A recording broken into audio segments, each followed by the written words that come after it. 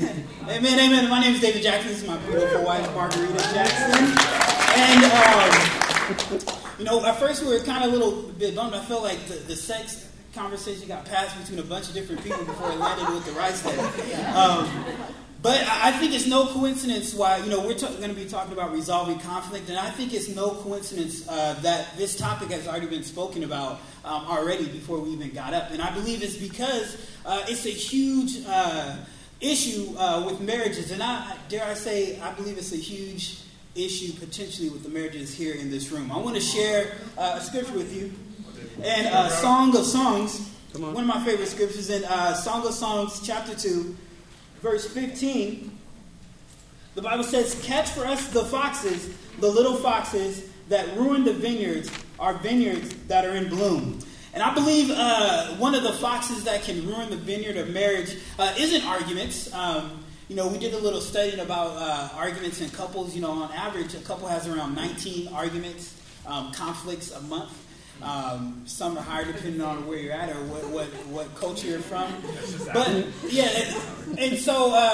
But the biggest fox is not arguments; it's unresolved arguments, unresolved conflicts. And I believe that we, and I speak from my own experience, we can be deceived in thinking that because we have an argument or because we have a conflict that is bad, or that at least for us men, I believe sometimes we can feel like we just had a conversation with our spouse, and on their end, we just had a conflict, And on my end, I can think, everything is good, and my wife, she said, no, we just had an argument, we just had a conflict. And how do you know that you've had a conflict? For us men, we usually find out, later, a couple months down the road, that conversation that I had last month was actually an argument. And that, not only that, but it wasn't resolved. And so we have some things that we wanted to go over with you guys today to talk about resolving conflict. First thing we wanted to talk about is that you have to realize that you guys are that we're on the same team. Your husband and your wife are on the same team. We have these go Hawks. We are from Seattle, and so we got to represent. But you got to realize that you're on the same team. If you don't realize this simple fact, then not only you're going to have more arguments, you're going to have a lot of unresolved arguments. You got to realize you're on the same team. You got to realize, now that you realize you're on the same team, you got to realize what type of teammate are you going to be? Are you the teammate that always wants to win the arguments? Are you the teammate that wants to avoid arguments? Are you the teammates that agree just to not deal with anything? Or are you going to be the teammates that decide that we're going to resolve our conflicts when they arise? And so there's a couple things that I feel like we have to come to grips with, and we have some visual aids with you guys. I thought we'd have a little more intimate setting, so if you can't see us afterwards, we'll show you a cool little slide. But first thing we got to talk about, we got to understand, bear with me real quick. Come on, bro. Let's go. Come on, bro. We got to go over the team rules. We got to go over the team rules. And one of the things that Margaret and I, that we decided when we first got married is that we got to come up with some rules when it comes to arguing. And the first one, I positioned it bad. The first one is we need to avoid absolutes. One of the things that we talk a lot about is that we don't use the word never. We don't use the word always. We don't use words that we know that are immediately. Oh yeah, good point. We don't use the words. Oh, you should stand on this side of it. It's much better. That's better. So we stay away from words like never, you always, or you never do this and that. You got to decide in your marriage that you're going to cut those words out of your vocabulary. And second, you got to know the team schedule. Joel has a great saying, and I forget who he got it from, but you got to know the time, the turf, and the tone when you're having a conflict. We know that certain times of the day are bad times to engage in an argument or engage in a conflict. You got to decide, hey, you got to be aware of those things.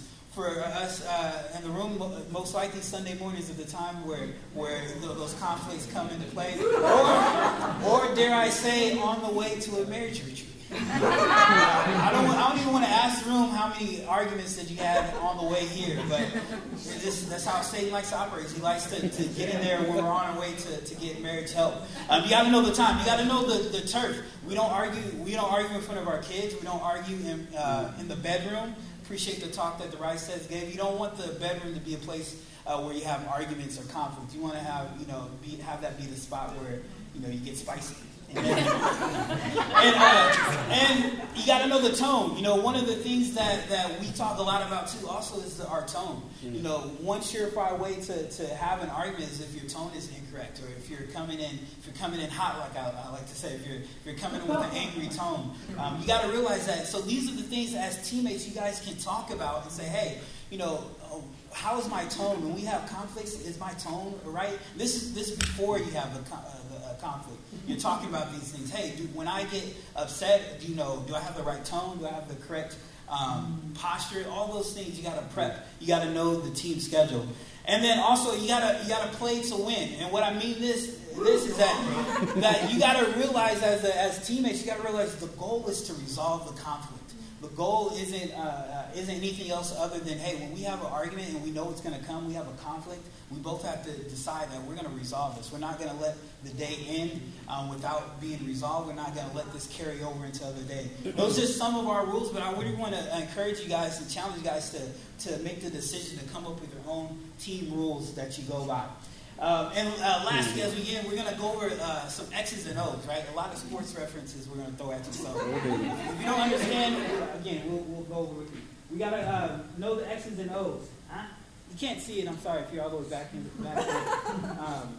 But so Margaret and I, we're going to go over a couple of X's and O's, some plays, if you will. And the first one, all right, the first play is... the first one is listen. So Proverbs 18:13 says, to answer before listening, that is folly and shame. And then the Message version says, answering before listening is both stupid and so respond without thinking and without hearing the full story of the one person that, trying to resolve. And it says, when I feel like David's not listening to me, it discourages me. I get angry. And then to retaliate, I totally ignore him. I was like, well, if you can't listen to me, I'm just going to ignore you too. And that's not right. So I want to, the woman in the room, I was like, let's decide to listen, and not. Amen. The second is to don't sin in your anger, which is right here again. James 1:19. James 1, verse 19 through 20 says, my dear brothers and sisters, take note of this. Everyone should be quick to listen, slow to speak, and slow to become angry, because human anger does not produce the righteousness that God desires. And this is one of the things, too, that we've seen at times in our marriage, and we see in other couples that we get together with, is that, the emotions are running high when you have a conflict, and one of the things that kills the chance of resolution is that something is said in anger, something is done, whether it's a physical act, throwing something against the wall, punching, there's things that one of the spouses do that ruins or greatly decreases the odds of reconciliation. And so we got to decide, as part of your playbook that, hey, when we're having a conflict, I need to make the commitment that I'm not going to act out if my emotions are running high.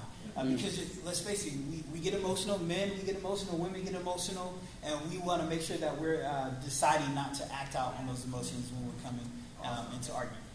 Good. Next point is be wise with words. Proverbs 15:1 says, a gentle answer turns away wrath, but a harsh word stirs up anger. Kind words can stop any fight from escalating.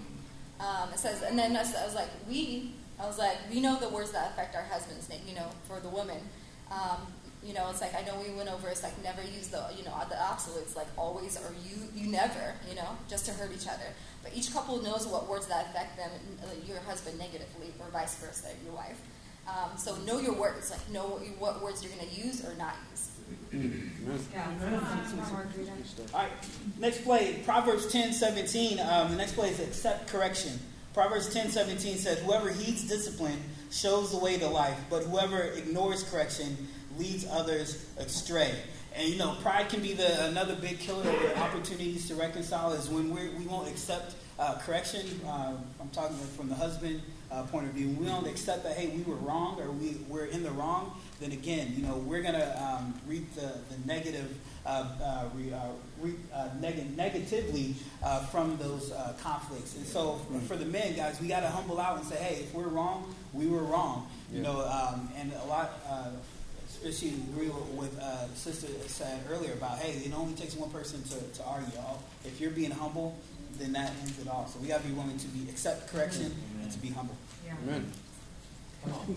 Next one is take responsibility. Matthew 6:14-15 says, "For if you forgive other people when they sin against you, your heavenly Father will also forgive you. But if you do not forgive others their sin, your Father will not forgive your sins." And I think in marriage, it's like we got to ask one another for forgiveness. I was like, you always fight, but you got to ask for forgiveness. And you got to admit what you did wrong. Sometimes you want to point fingers, but like, you did this, but sometimes we would never like, hey, I did this, and take responsibility for it. Yeah. And then for the wives, you have to see if you are the first to, first you have to humble yourself before God, so you can be humble towards your husband. All right, last play is get discipling. And I know that word's kind of been turned around, said a lot. For those that don't know, discipling just means that you're getting with another couple to get help on your marriage, to bounce ideas off, get input, get advice. And Proverbs 15:22, it says, plans fail for a lack of counsel, but with many advisors they succeed. And one of the greatest benefits to just being in God's kingdom is that you're around other like-minded folk, but other married couples just to help get advice, get input, not only on how to resolve conflict, but from parenting to job, finances, all those types of things. And so this is something that the world understands, right? We know of couples that either go through counseling or this and that. In the kingdom, though, we have counseling from the scriptures to help us overcome anything, overcome any obstacle. And so I want to challenge those in the room, too. If you're having challenges in overcoming conflict, overcoming arguments, and you're not resolved, I really want to challenge you to get with someone here. We've met a lot of different couples. Get with someone here or to get help. Talk through those things. How can we get victory when we have these conflicts? How can we overcome? And so we want to leave you guys with the lasting note of two from the scriptures in Song of Songs is that if those foxes have been ruining your vineyards, if you have conflict that you're not resolved, I want to encourage you, even at this moment, if you're not resolved with your spouse for whatever reason, I want to challenge you to get resolved tonight. Get resolved immediately because all it takes, tomorrow's not promised. We don't know what's going to happen. God forbid something happens to our spouse and we're not resolved with them. Imagine the type of pain that you inflict on yourself unnecessarily when all you need to do is get resolved. Amen? Amen. Amen.